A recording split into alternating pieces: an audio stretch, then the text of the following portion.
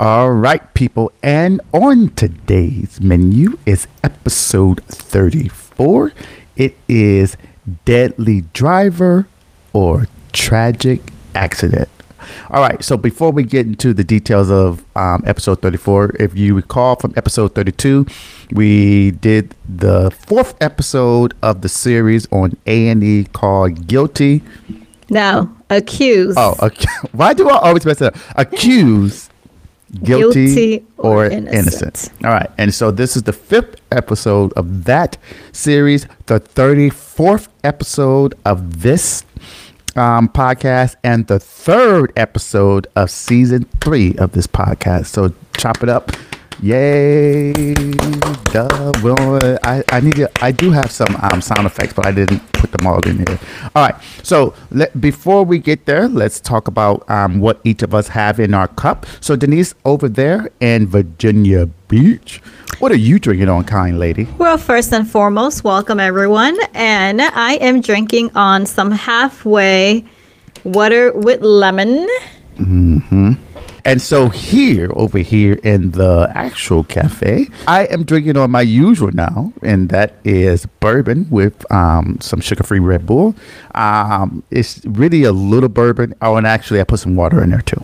So yeah, water, nice. Sugar-free Red Bull, and some good bourbon. Okay, and I'm not going to tell you the name of the bourbon because we're not been sponsored by them. But Bullet, if you're listening, sponsor us. All right. Okay, now.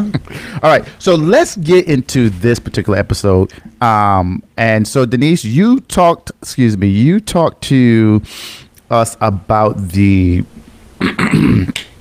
you set us up for episode 32 in regards to the Angel Bumpus case. So let me go ahead and try to set this particular case up on A&E. Now, I would tell you that I did not too much particularly care about this episode. I just felt like we could have used time, energy, space for something else that was more important.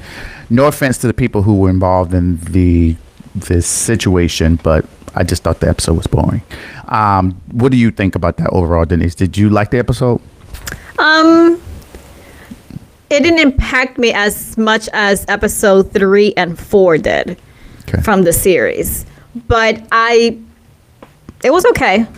Okay. All right. So let's go ahead and talk about episode 34, Deadly Driver or Tragic Accident. So this is out of the good old state of Texas, where unfortunately you have a senator by the name of Ted Cruz there who you all need to dump like today. Okay, moving on. And it happened in the county of, is it Llano? Yes. Okay, and that's Llano, Llano County, Texas. And so we are introduced to a Jason McCombs, and we also hear about the Rowland family, particularly an 80-year-old man and his son. We don't know how old the son Rowland is. It's Greaves. Roland is the name. Oh, Roland Greaves. Yes. Sorry. My notes, I just put the first name. Okay, Greaves. Okay.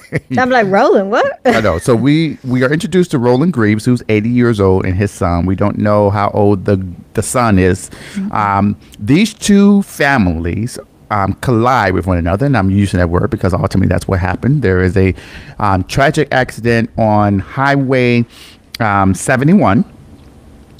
In Texas. Is not, I just say that because that's the highway that's introduced there. But anyhow, we know that there is a situation where one of the individuals involved dies. So there is a head-on collision between the two vehicles. The 80-year-old Mr. Roland Greaves dies on the scene of the crime. The scene of the accident. Mr. Roland's son, at the time, we know he's severely injured. That's all we know. We don't know the extent of those injuries, but we hear this particular episode that he is injured, right? Correct. And then we see Jason McCombs, who's also involved in the accident. He's injured, but he's not to the point where he is dead, of course, or he's incapacitated in any other manner. I think he went to the hospital for a day, if that. And so Mr. McCombs has been charged with manslaughter, due to the death of Roland Greaves, who's the 80-year-old person who died. And he's also been charged with, I forget the other one. What was that, Denise? 2 counts of aggravated assault with a deadly weapon. Aggravated assault with a deadly weapon. If you heard us talk about it on episode 32, whenever folks use the word aggravated with a crime, it means that there was some circumstance, something involved that escalated it up from a different aspect. So if you think about assault and battery is basically touching someone else, right? Hitting someone else. And it doesn't necessarily mean that you draw blood. It doesn't necessarily mean that anyone blacks out. It just means that you hit someone. And so because of that, that's a simple assault and battery. Now, if I hit someone and let's say I damage their eye, that could be an aggravated assault and battery. Right. So anyhow, that means that something happened. There's some circumstance that caused that situation to elevate. And so in this particular case, it's aggravated. What is it? Aggravated what? It's 2 counts of aggravated assault with a deadly weapon. And that deadly weapon would be, in this instance, the vehicle.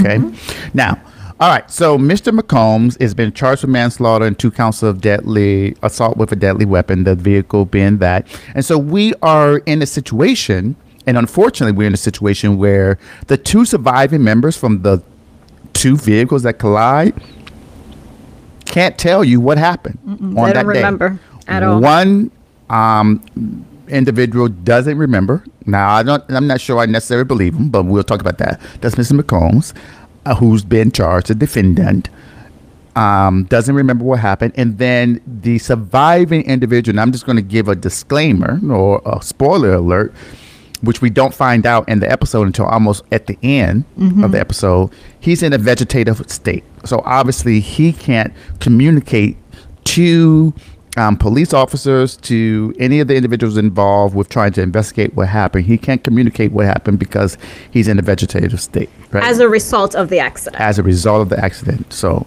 we find that out towards the end of the episode, and we'll tell you how that happens. All right. So go ahead, Denise. I've been talking a little bit. So tell us a little bit about what happens. We meet the lawyer, Mr. McCombs' lawyer, and talk us a little bit through that. Yeah, so again, it's a head-on collision. He's being accused of crossing the double yellow lines going into the lane of where Mr. Roland and Perry were coming from. So I will say this attorney, I do want to mention his name, Austin Shell, because I felt he did an awesome job. Oh, he was fantastic. I mean, when you talk about investigation in comparison to episode 32, what we're talking about. Yep. You're talking about someone who's trying to understand the facts of the case, understand where my client fits into this, understand how to try to tell my client's story. Yeah, he did really good. So the episode starts with a 911 call, a bystander who mentions that there's an accident and it's very ugly. And so the 911 caller asks, are there fatalities? Is that how you pronounce it? Yep. So he says, yeah. And so apparently in when the head-on collision occurred, the Greaves vehicle actually stays on the road, although it spins, but it stays on the road. And Mr. McCombs' vehicle actually goes into the ditch and it ends up in flames. So the bystanders actually pull him out of the vehicle. Pull Mr. McCombs out of the vehicle. Out of the vehicle, correct. Right. Mm-hmm. And go ahead. So they pull him out of the vehicle. He goes to the hospital. We know for at least from the aspect of the discussions that he only stays there about a day, right? Yeah, I think they actually, you know how they black it out and then put some wordings? I think in the actual wording they say he was released the same day. The same day. So he wasn't even there. He wasn't there a full day. He was released the same day, Mr. McCombs. All right. But when you see the vehicles, I think I just want to mention this. I even though I do not like the episode, because I feel like there was a lot of things about the episode that just sucked, okay, from an aspect of trying to tell a documentary perspective.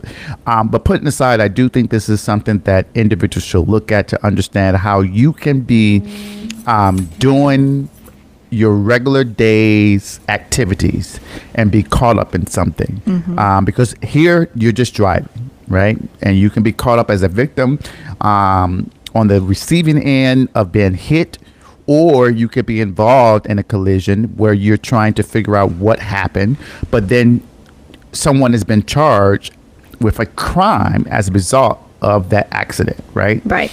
So it is important to do that, to look at that, I think, from that perspective.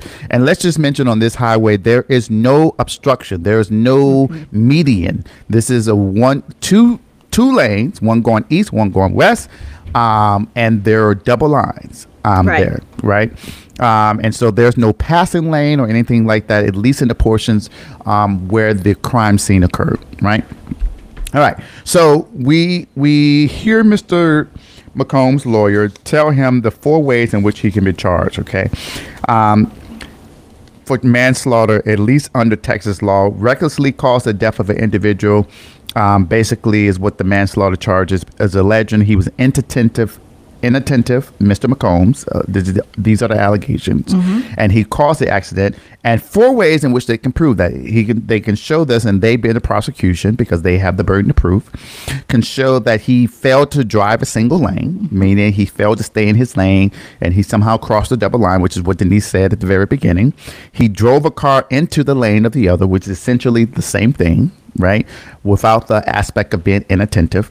He failed to keep proper lookout. That means while he was driving, for some reason, whether he spaced out, whether he was on his cell phone, whether he was talking to someone, whether he was trying to turn the channel, where he was trying to eat his McDonald's or Wendy's. We don't know if that's in there, but Wendy's, McDonald's, if y'all listening, y'all want to sponsor, brother, go ahead and help us out. Okay.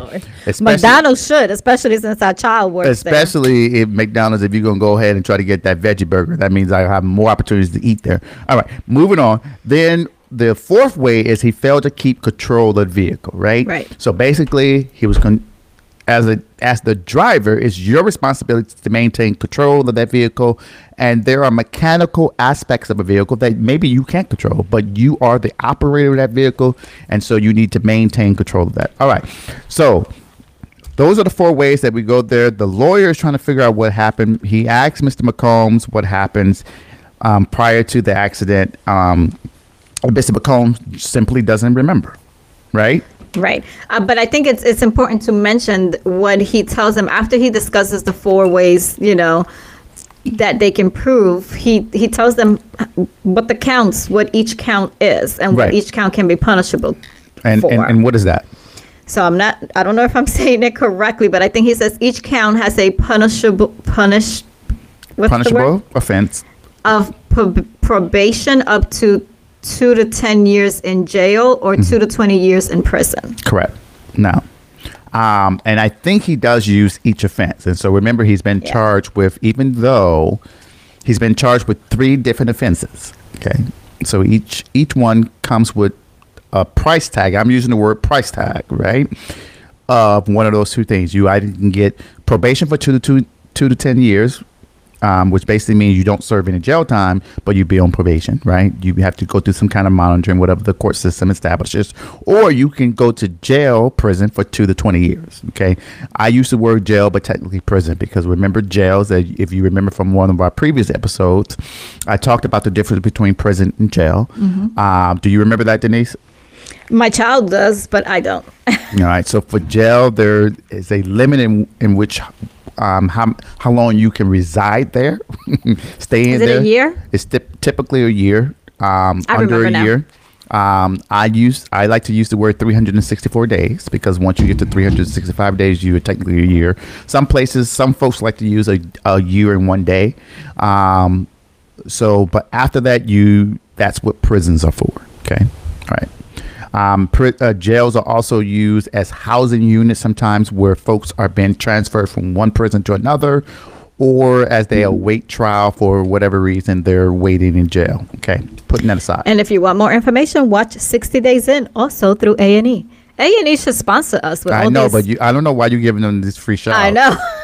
Yeah, we talking about A&E, in case you're listening because of the hashtags, you should sponsor us. So what type of evidence does the prosecution show, Denise, or present to the defense about why Mr. McCombs should be charged with manslaughter and 2 counts of aggravated assault with a deadly weapon? So one of the evidence that they have is that I guess when he went to the hospital, they took his blood and stuff, and he has morphine in his blood. Correct. So there's levels of morphine in the system. And we'll talk about what that means and what they find out through that. So we find that out. And then what else is the accusations or evidence that the prosecution contends satisfies as to why Mr. McCombs should be charged with manslaughter? The second evidence is the allegation of text messages that Mr. McCombs had text messaged someone prior to the accident. Right. So we know that this is something that's commonplace. People are always on the go. They're working. They're connected to their work. They're connected to their family. Folks sending messages. What's for dinner? What time you coming home? Why are you on that road? I see your location. You shouldn't be there. What you doing there? Who you going to see? Where your hoe at? Those type of things. Like oh my God! Who are you involved with? you got all these things coming at you. Yeah. Right. And oftentimes we are moving. We're always moving. It's like a constant state of movement on the go. Go. Right. And so, you pick up the phone, you look at it really quickly, and you send a message, and you go. Right. And so the allegation is that Mr. McCombs was inattentive and on his phone, sending text messages. And as a result of that, it resulted in Mr. Rowlands, the senior, Mr. Greaves, the Roland Greaves, the senior, the 80-year-old, losing his life, and his son being severely injured as a result of this, right? Mm-hmm. But I guess we should mention that the allegation starts because I guess when the police comes to talk to him in the hospital, he mentions that he could have been texting. Right. So they don't have text message communications, right? And I don't think, and if my memory serves me correctly, there is no evidence of that whatsoever been brought. Not at all. There's full text message conversations. Right. And I think when we were discussing this briefly offline, one of the things, or the things that people should think about also is that, back in the day, yes, you could subpoena the phone carriers, get full records of the actual text communications. But a lot of times nowadays, because a lot of these communications are encrypted, you don't have that. And the reason that's important is that the provider, first of all, in a civil case, you typically cannot subpoena.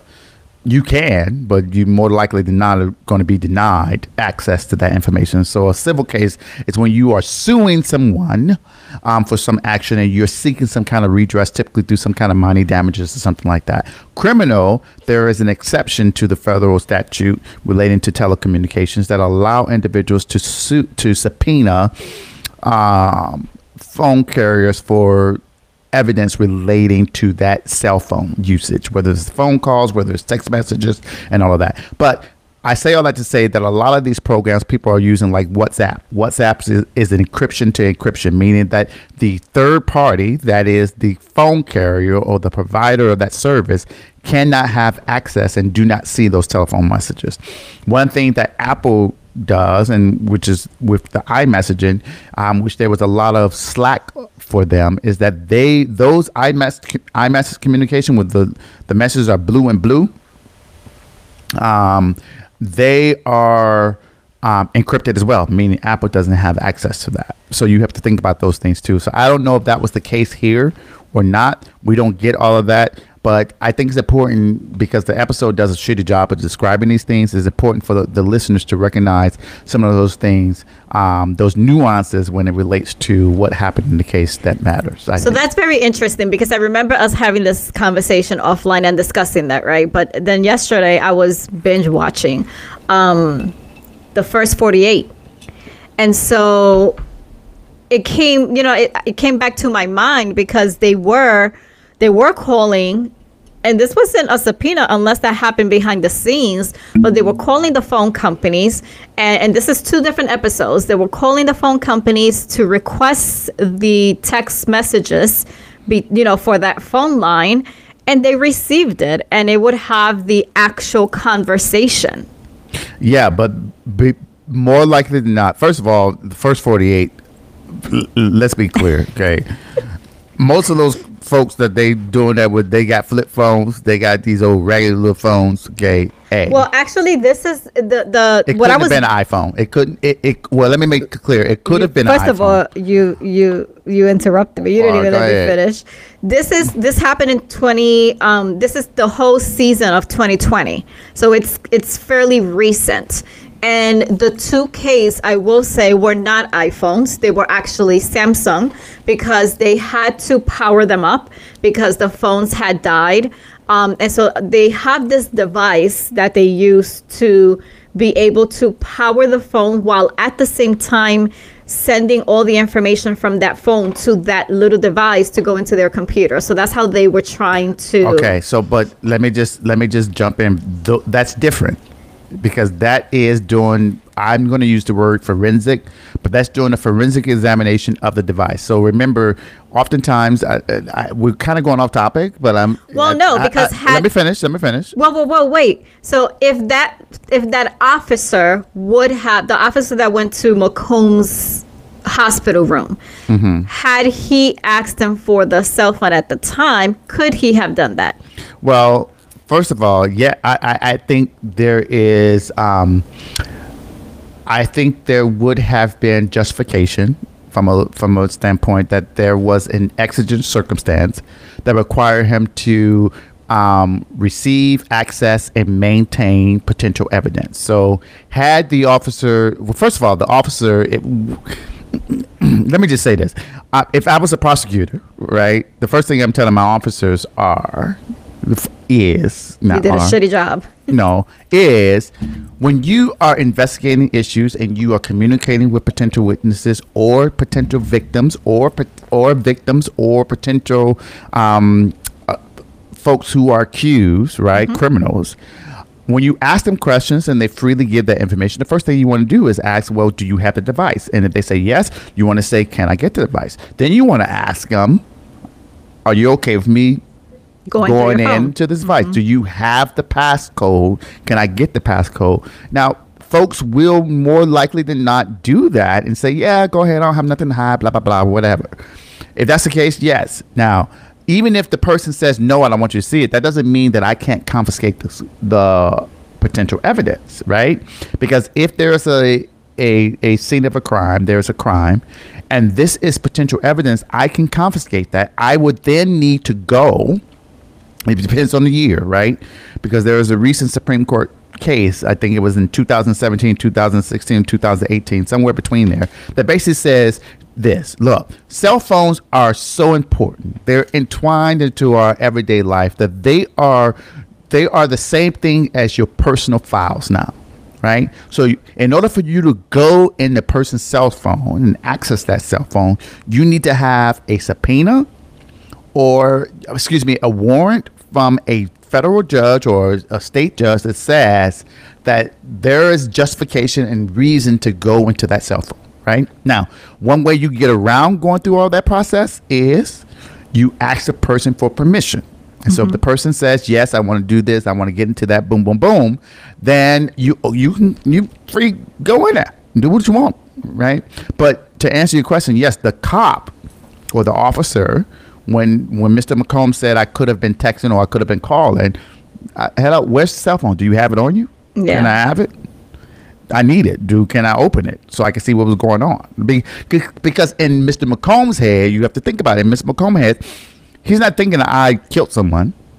Right. He's thinking it's an accident. We don't even know if he killed. We don't even know if he knew someone had died. Right. He knew it was an accident. I'm assuming, but that's what he's thinking is accident. So let me try to help as much as possible because I want. I mean, in my head, I'm thinking I want my insurance to go up. So let me. Jesus. Let me.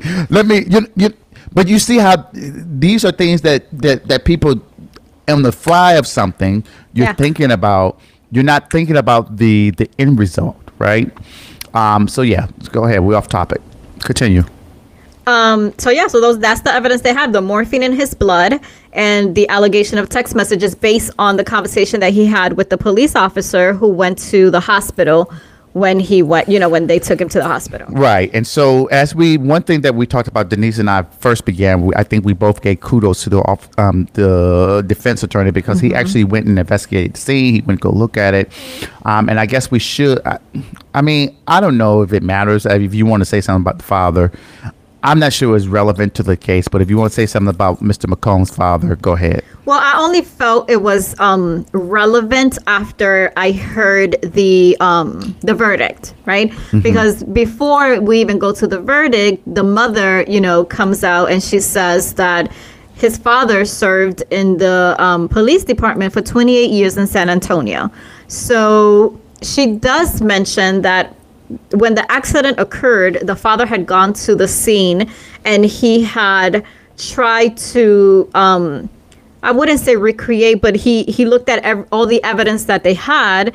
And he says at that time that it was going to be very difficult for them to prove who was guilty. Mm-hmm. It was going to, be a hard time determining, was it the Greaves or was it his son? Mm-hmm. But unfortunately, the father had a brain tumor, and it was an inoperable mm-hmm. brain tumor. So there was not much that he could try to do right now to be there to support the son. I mean, he was there to support him, but to give him advice or anything because of the condition he was in. So I only felt it was relevant based on what she said, that he said when he went to the crime. Yeah, to the scene. I mean, I get that. I appreciate you doing that. That was very nice of you and benevolent of you. Can you give Okay, so I get all that, but I guess for me, at the end of the day, yes, he was an officer, but what we don't know is whether he worked in accident recreation, whether that was his job or not. I mean, the bottom line is he's his father. Of course, he wants his son definitely, to be innocent. I mean, I think that is a bias that you automatically assume, and maybe he isn't that type of person or not. But I get it. To me, I felt like A&E, it was a sympathy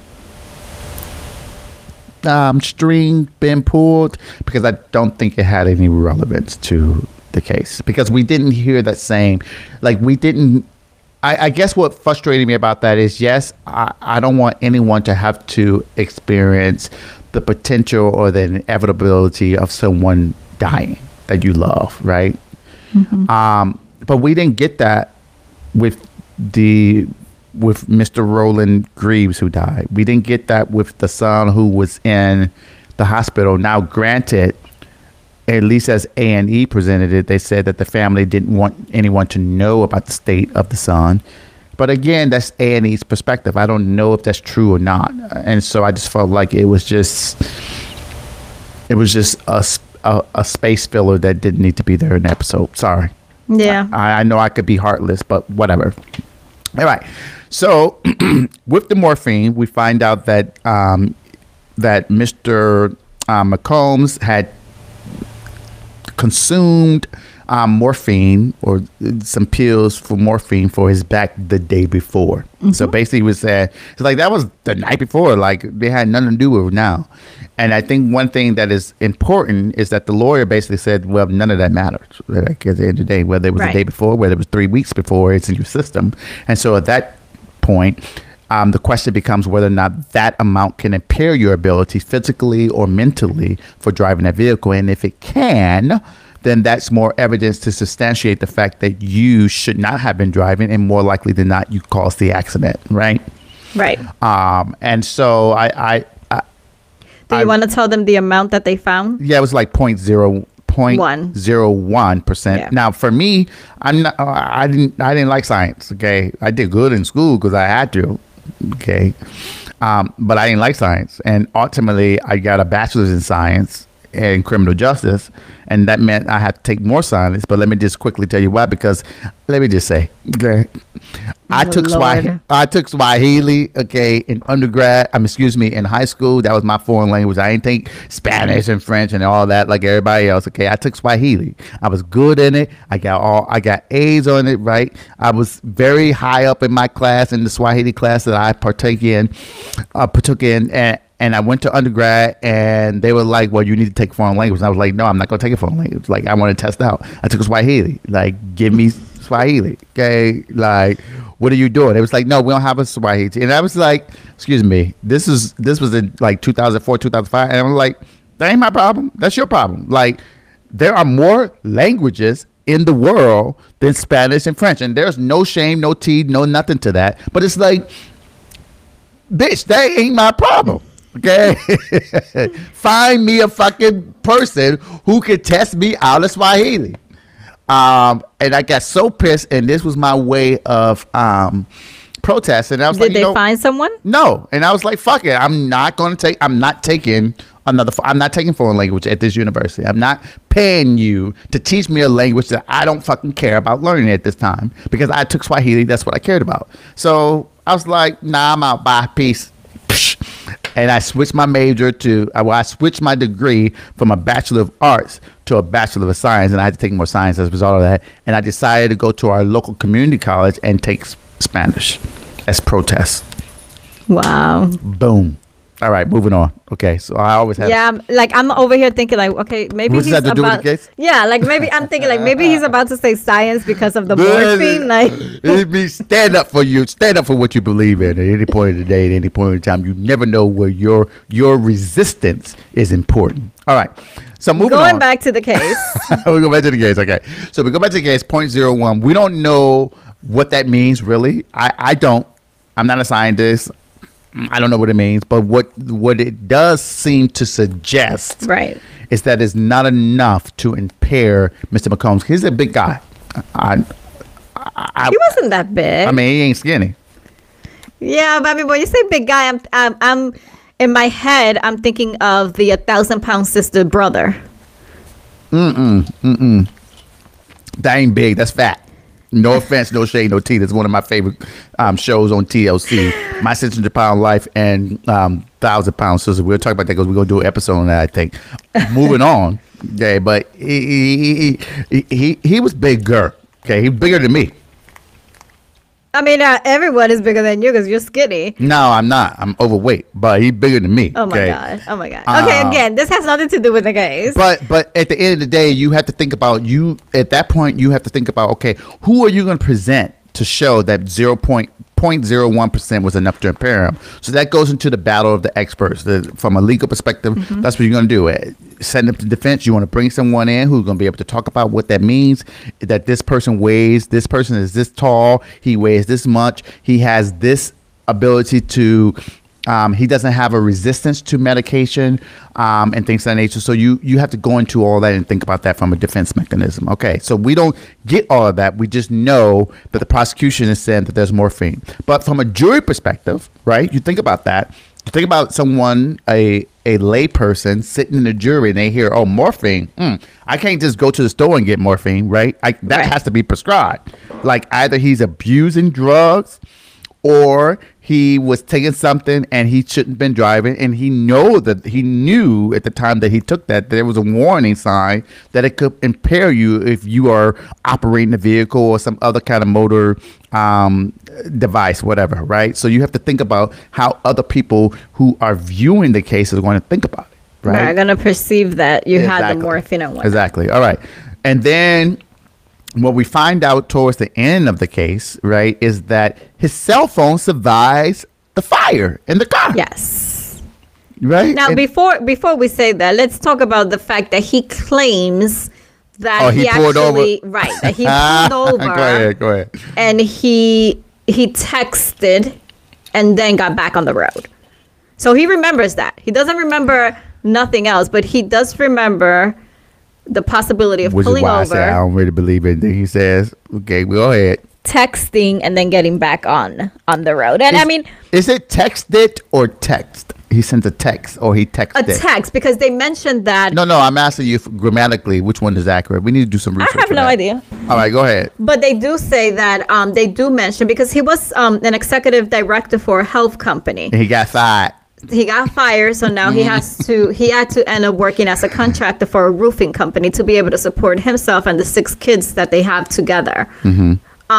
But they do mention that he does remember that the message came from someone that he works with, and that's who he thinks he had texted back, that he actually pulled over and texted that person. Right. Okay. But let's fast forward this, because this episode was too short and we don't need to be spending a lot of time on this episode because it was boring to me. All right, moving on. Let's fast forward that. Yes. That is key, because when his lawyer pulled the phone records, we don't see the text message communication. Right. But we see the numbers that's been exchanged, right? The lawyer gets the records and was like, okay, you say you was texting somebody, but where is this showing here? Right. Right. And so he doesn't. There's no record of it. He has no recollection of what that is, why that's the case. But he swore up and down that he pulled over and he responded to a work text and then got back on the road. But I think I mentioned to you why I believe him. And it's because, you know, I had an accident when I was between 18 and 19 years old. And it was a car accident and I was unconscious. And I don't remember anything. I don't remember how the accident happened. I don't remember what happened while I was at the hospital. I do remember moments prior to the accident, prior to us actually getting in the vehicle. And I remember snippets of waking up in the hospital after the accident. So I can say that I do believe that there are certain things that he doesn't remember. And the text message situation could have been something that was on his mind. And that's why he mentions it, because I also mentioned to you how apparently, because again, I don't remember, but I was told by those that were with me, throughout the entire time I was unconscious, I kept asking for my ex-boyfriend. You know, I kept wanting to know how was he, why he had cheated on me, why he had left me. So that could have been something that happened to him. You know, he doesn't remember the accident, but he remembers snips of stuff that may have occurred prior to it.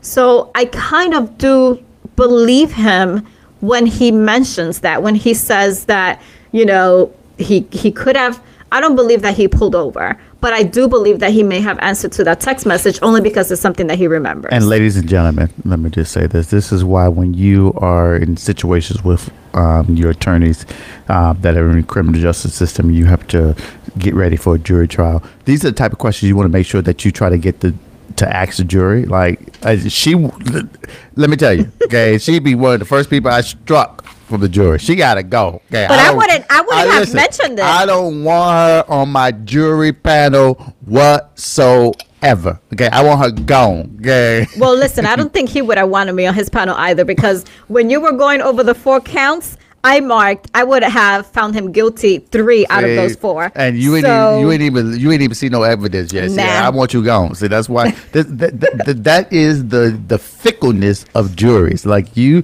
think it's all about the evidence. It's not. It's about personal experience. Oh, I would have done this if I was in this person's shoes. So I would have behaved. Oh, I don't like the way her shoes look today. She should have wore a better outfit. And she's the accused. She's the defendant, and she come up in here rolling her eyes.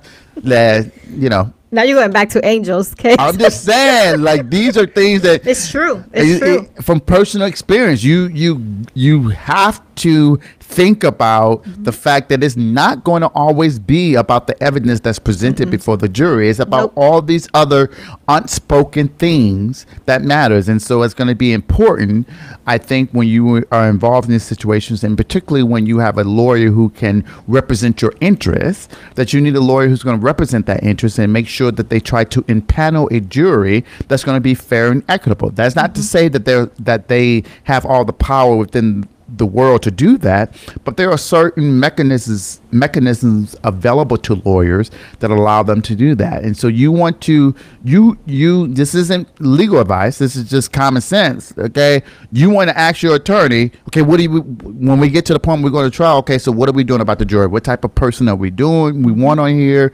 Have we talked to anyone who has experience in jury pooling and in jury paneling? What are their suggestions? X, Y, and Z. Now, that's not to say that the shit is free. All right. Right. But these are questions that you want to ask, so that you can make sure that the folks who are representing your interests, whether it's civil or criminal, understand the process and understand you, and they have a sense that you understand the process. That's just my opinion. All right. And a perfect book to go read that will help you understand that. Yep, Small Great Things by Jodi Picoult. Yep, we did that in our book club. It's amazing how we read stuff, we do these things, we talk about them on a podcast, and how it really resonates and matters. Yeah, it ties in, and we don't even plan these things. This is the beauty of podcasting, which I really, really, really, really, really enjoy. All right, moving on. So we go through all this, right? And we find out, we get to the trial date, right? But before we get to trial date, the prosecution calls in. Mr. McCombs said they want to offer a plea deal. We already talked about this on other episodes, so you should know what those mean. Go back and listen to some of those episodes if you don't. And so one of the plea deals that's provided to Mr. McCombs, which we don't really know what the full extent of it, but we know that everything that the prosecution offered included some kind of jail time. Right. And Mr. McCombs and his attorney were adverse against any time in jail, right? Their perspective, at least as presented through A&E, was that this was the accident, and the accident is just that. It was not intentional and is not criminal, right? Yeah, and I think I want to go back to what you said about this lawyer, right? He went to the crime scene, and I think because we were not allowed to go inside the courtroom to see what actually happened. Right. We don't know what evidence was presented in the court. We don't know who said what.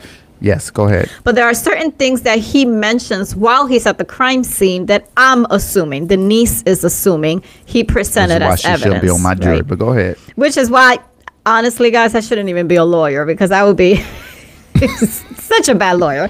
But anywho, no, I don't think so. I think you'll be amazed at what you'll be amazed at what you would bring to the legal profession if you actually put your mind to it and did it. So don't say that, but go ahead. So true. Anywho, so he, when he goes to the scene, he talks about how it's a sharp curve where the accident occurred, right? And so it's 70 miles per hour both ways. So because it's a head-on collision, and that means you can't see, and as you're doing this curve. That means that if both of them are actually doing the speed limit, that was a impact of 140 miles, right? Because they're both going 70. So there was not a lot of time for Mr. McCombs to regain control of the vehicle if that impact was 140 miles, of a hit. And assuming that he lost control at any point in time before the accident. Okay, because again, one of the things that the father, this goes to Denise's point of the father, one of the things that he indicated when he went to the crime scene before he was diagnosed with inoperable tumor, is that his opinion was that it's going to be difficult to determine who crossed where, because there were skid marks on both sides, which indicates that at some point both cars cross the yellow line. Right. Who crossed when, who caused which one to cross is a question of fact that the jury will have to decide when it gets to the jury. But go ahead. No, and that's what I wrote down that stood out to me, right? The fact that we couldn't hear what happened inside because they don't allow us to go in. And I say us because I'm watching it. But, the little which pissed me off. Like, there's so many... I mean, we can't have it all. We just can't have it all. No, there are so many other issues. I mean, you think about, like, this was this last year that they were filming this, or the year before, 2019. There were so many issues going on. There were so many issues in the Black community and underserved, underprivileged communities that this documentary could really highlight what was going on and how the legal system works for individuals. And I just felt like this was a waste. Like, you should have cleared this with the court. You should have known that this was going to be an issue. Like, I don't know. Maybe it's the state of Texas. I wouldn't doubt that it's the state of Texas. I don't care if it was the state of Texas or not. First of all, y'all should get rid of Ted Cruz. Okay? Vote him out, okay? Because I don't care if you're Republican or not. He don't represent your interests. He represents himself, and that's all he cares about, okay? Get him out, okay? Get somebody else in there. If you want another Republican there, go ahead and get another Republican there. But get Ted Cruz out, because first of all, he an idiot. He don't know his left from his right, okay? He can say whatever he wants to say in regards to that. Moving on. But I just felt like this was a teaching moment of the criminal justice system, of how it works, of the things that folks have to think about, and for us to not be able to go into the courtroom and see what happens. Like, But maybe it was a request from the family too, because the family could it have been a request from? I don't care. Maybe it could have. What I'm saying is I don't care. The case would go on whether or not A&E is present. What I'm saying is A&E wasted an hour of my life on a case where I can't go inside and see what the freak happened in the courtroom, is what I'm saying. Dr. Phil says that all the time. That's an hour of my life I can't get back. I cannot. Like, put that in the description. Hey, we can't get into the courtroom. I would have skipped it and been like, hey, y'all, I know we said we were going to do all the episodes. That's exactly why they won't do it, because then you won't watch the episode. We ain't doing this. We're going to skip this one. Go ahead. Well, listen, I don't think I can do 7 or 8 because they were so boring. We got to do them, whether we do them together or not. Okay. Moving on. All right. So now, and I haven't even looked at them yet. Okay. So now we get to the point they deny, they being the McComb, and his defense says, nah, thank you, prosecution. Save that for another day. We're not accepting that plea deal. Nope. They go to trial. As Denise already indicated, we don't know what's going on in there, right? All we see is the door open. We see them go in.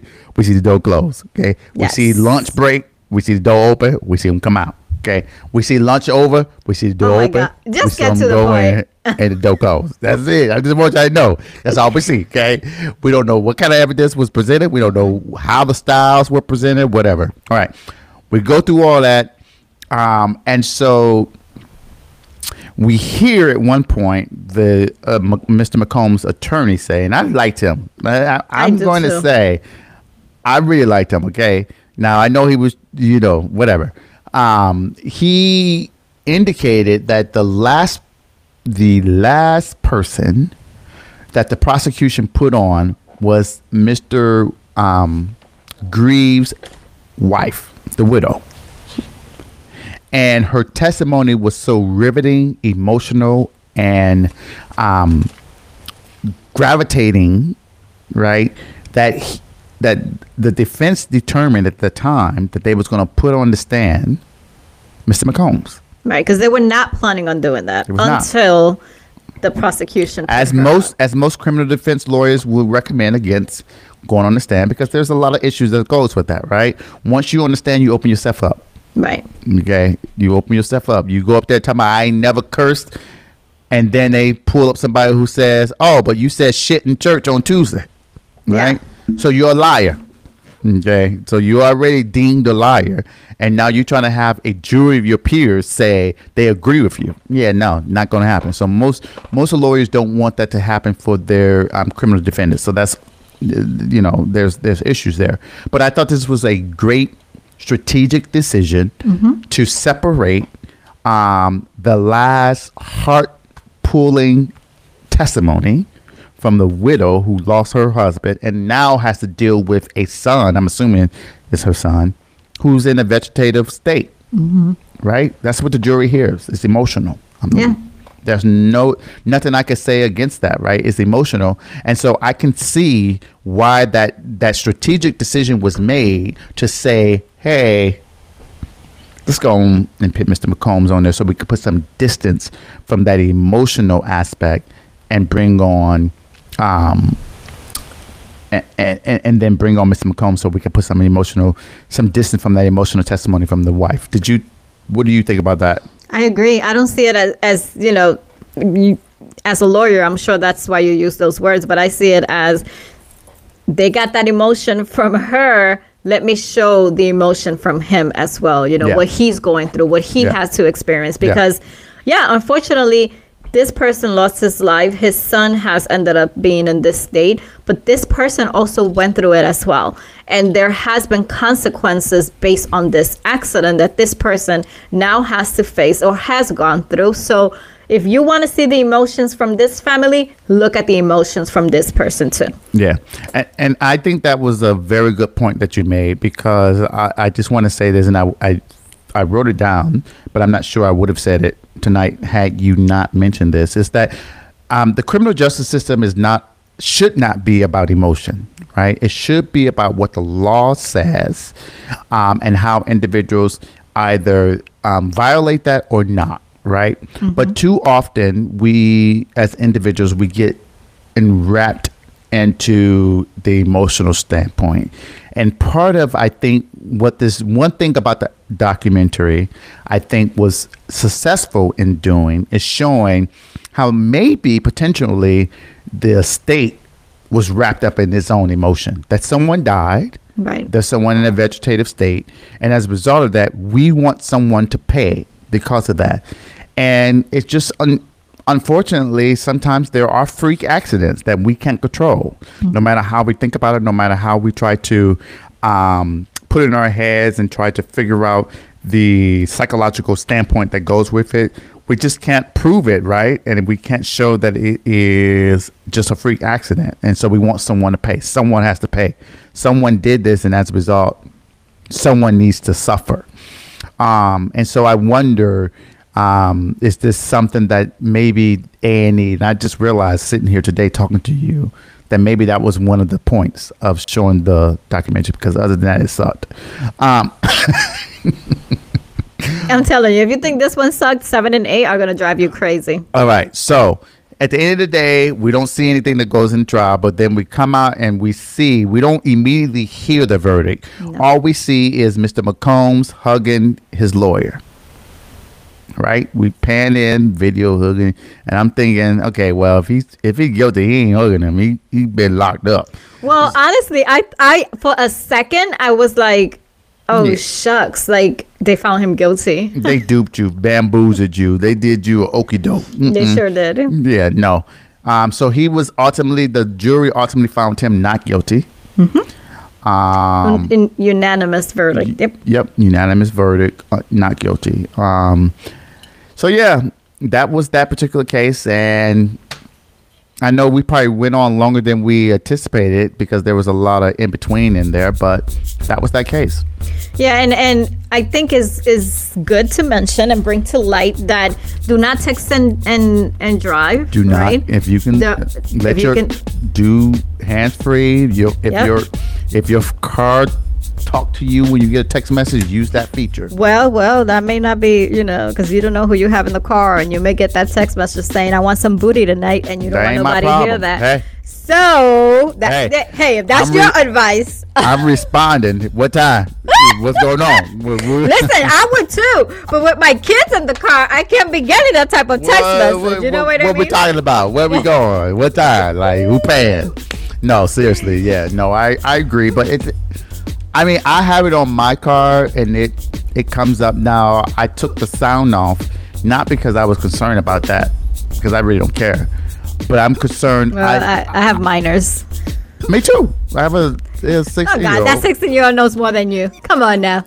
But we, to our credit, we have open communication. I talk to him about this stuff all the time. Yeah. Moving on.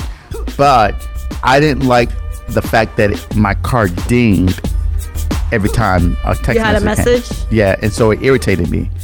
You already know how I get irritated very quickly. Mm-hmm. And so I took that off, but it comes up on the car, and I'll hit the button and it reads it out, and I reply and move forward. Well, I don't even do that. I have mine on when I had disturb. Yep, I had my iPhone. That is annoying, but you don't have an iPhone anymore. But I still have this one the same way. Yeah. So I have it where I just don't like it because it's like I don't know if this is what motivates you, right? But the fact that I know that there's a message in there and it's already telling me what the message is going to is going to make me want to reply. So to avoid all of that, I try to listen. It can wait. It's not an emergency. If it's an emergency, you wouldn't be texting me. You will be calling me. So I don't know. Well, because I don't like to receive phone calls. I normally hit decline. But see, people that know me know that if it's an emergency, call me. Do not text me. Yeah, but I'm not gonna call you. I'm gonna text you. Well, then you won't get. Don't treat me as your emergency person, because then you're gonna be dead. Then I need to remove you. Yes, please do. But that's my advice. Don't text and drive. Think of not just yourself. Think of the other people that may be involved, because it could be impacting them as well. A life can be lost, and a lot of things can be lost. So just be mindful of those things. There's time for you to be able to, whenever you get to where you're going to, stop and reply to that message. So. That's right. All right. So we appreciate you, Denise, for that. That is great advice. I have nothing to add to that. I think you did that. And wear your seatbelts. Because I was not wearing my seatbelt, which is why I got into the accident. Well, I'm not going to put your business out there. I don't think you really still like wearing seatbelts. But putting that aside. I don't.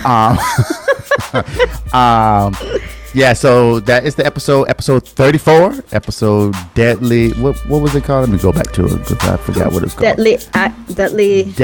Deadly Driver or Tragic Accident. That was on the menu today, episode 34.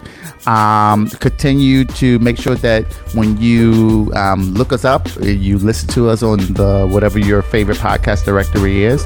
That you have some kind of drink in your hand if you can. If you can't, that's perfectly fine. Have one that is in spirit. We are here with you. And when I say drink, it is alcoholic or non-alcoholic. Alcoholic if you are over the age of 21. Check us out on Facebook. Facebook is at Peeps Creek Cafe. I put it up here on the screen for those of you who are looking. You can hit us up on YouTube at www.youtube.com/Peeps Creek Podcast, where you can see us in action physically. Yeah. And then we are on Instagram, Twitter, and TikTok, Peeps Creek. Hit us up. Slide into our DMs, talk to us. You can send us a text message at 202-618-0043. We will respond. Send us an email at cafe@peepscreek.com. And make sure you visit our website. Sign up for our newsletter once a month. We'll hit you up with some inspirational stuff and some nice little things going on.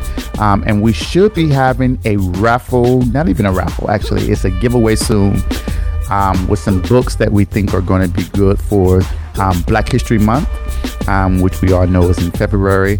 And while we are on here, we would be remiss if we did not take a moment of silence to celebrate the life, the legacy, the power of Cicely Tyson, who passed away on yesterday. We're recording this on the 29th, but she passed away on the 28th, right? Mm-hmm. Thursday. So rest her soul. God rest her soul. 96 years old. If you don't know who she is, you need to go and look at her legacy that she left behind. She was strong. She was powerful. And what I really appreciated about her is that she took a life vow to use her power as an actress to highlight, to put forth, to present Black history and Black excellence and Black power. And so every time that you have an opportunity to use that, I suggest that you do so, particularly as a Black male who did not grow up having those tools, those abilities before him. And so I hope with this podcast that I'm able to show that your voice matters, your presentation matters, and that you as an individual, you don't have to be a superstar, but you add credence, you add value, you add worth to every conversation that's happening in this world. So yeah. Yes, agree. All right. So that is the episode. Denise, I appreciate you taking your time with us today. Say bye to the people. Bye, guys. And if you want to just purchase a coffee for me, please go to our website, www.peepscreek.com. Purchase a drink for me, a coffee, actually. You don't have to do it for Sean. He's going to be okay. Just put my name out there. And thank you.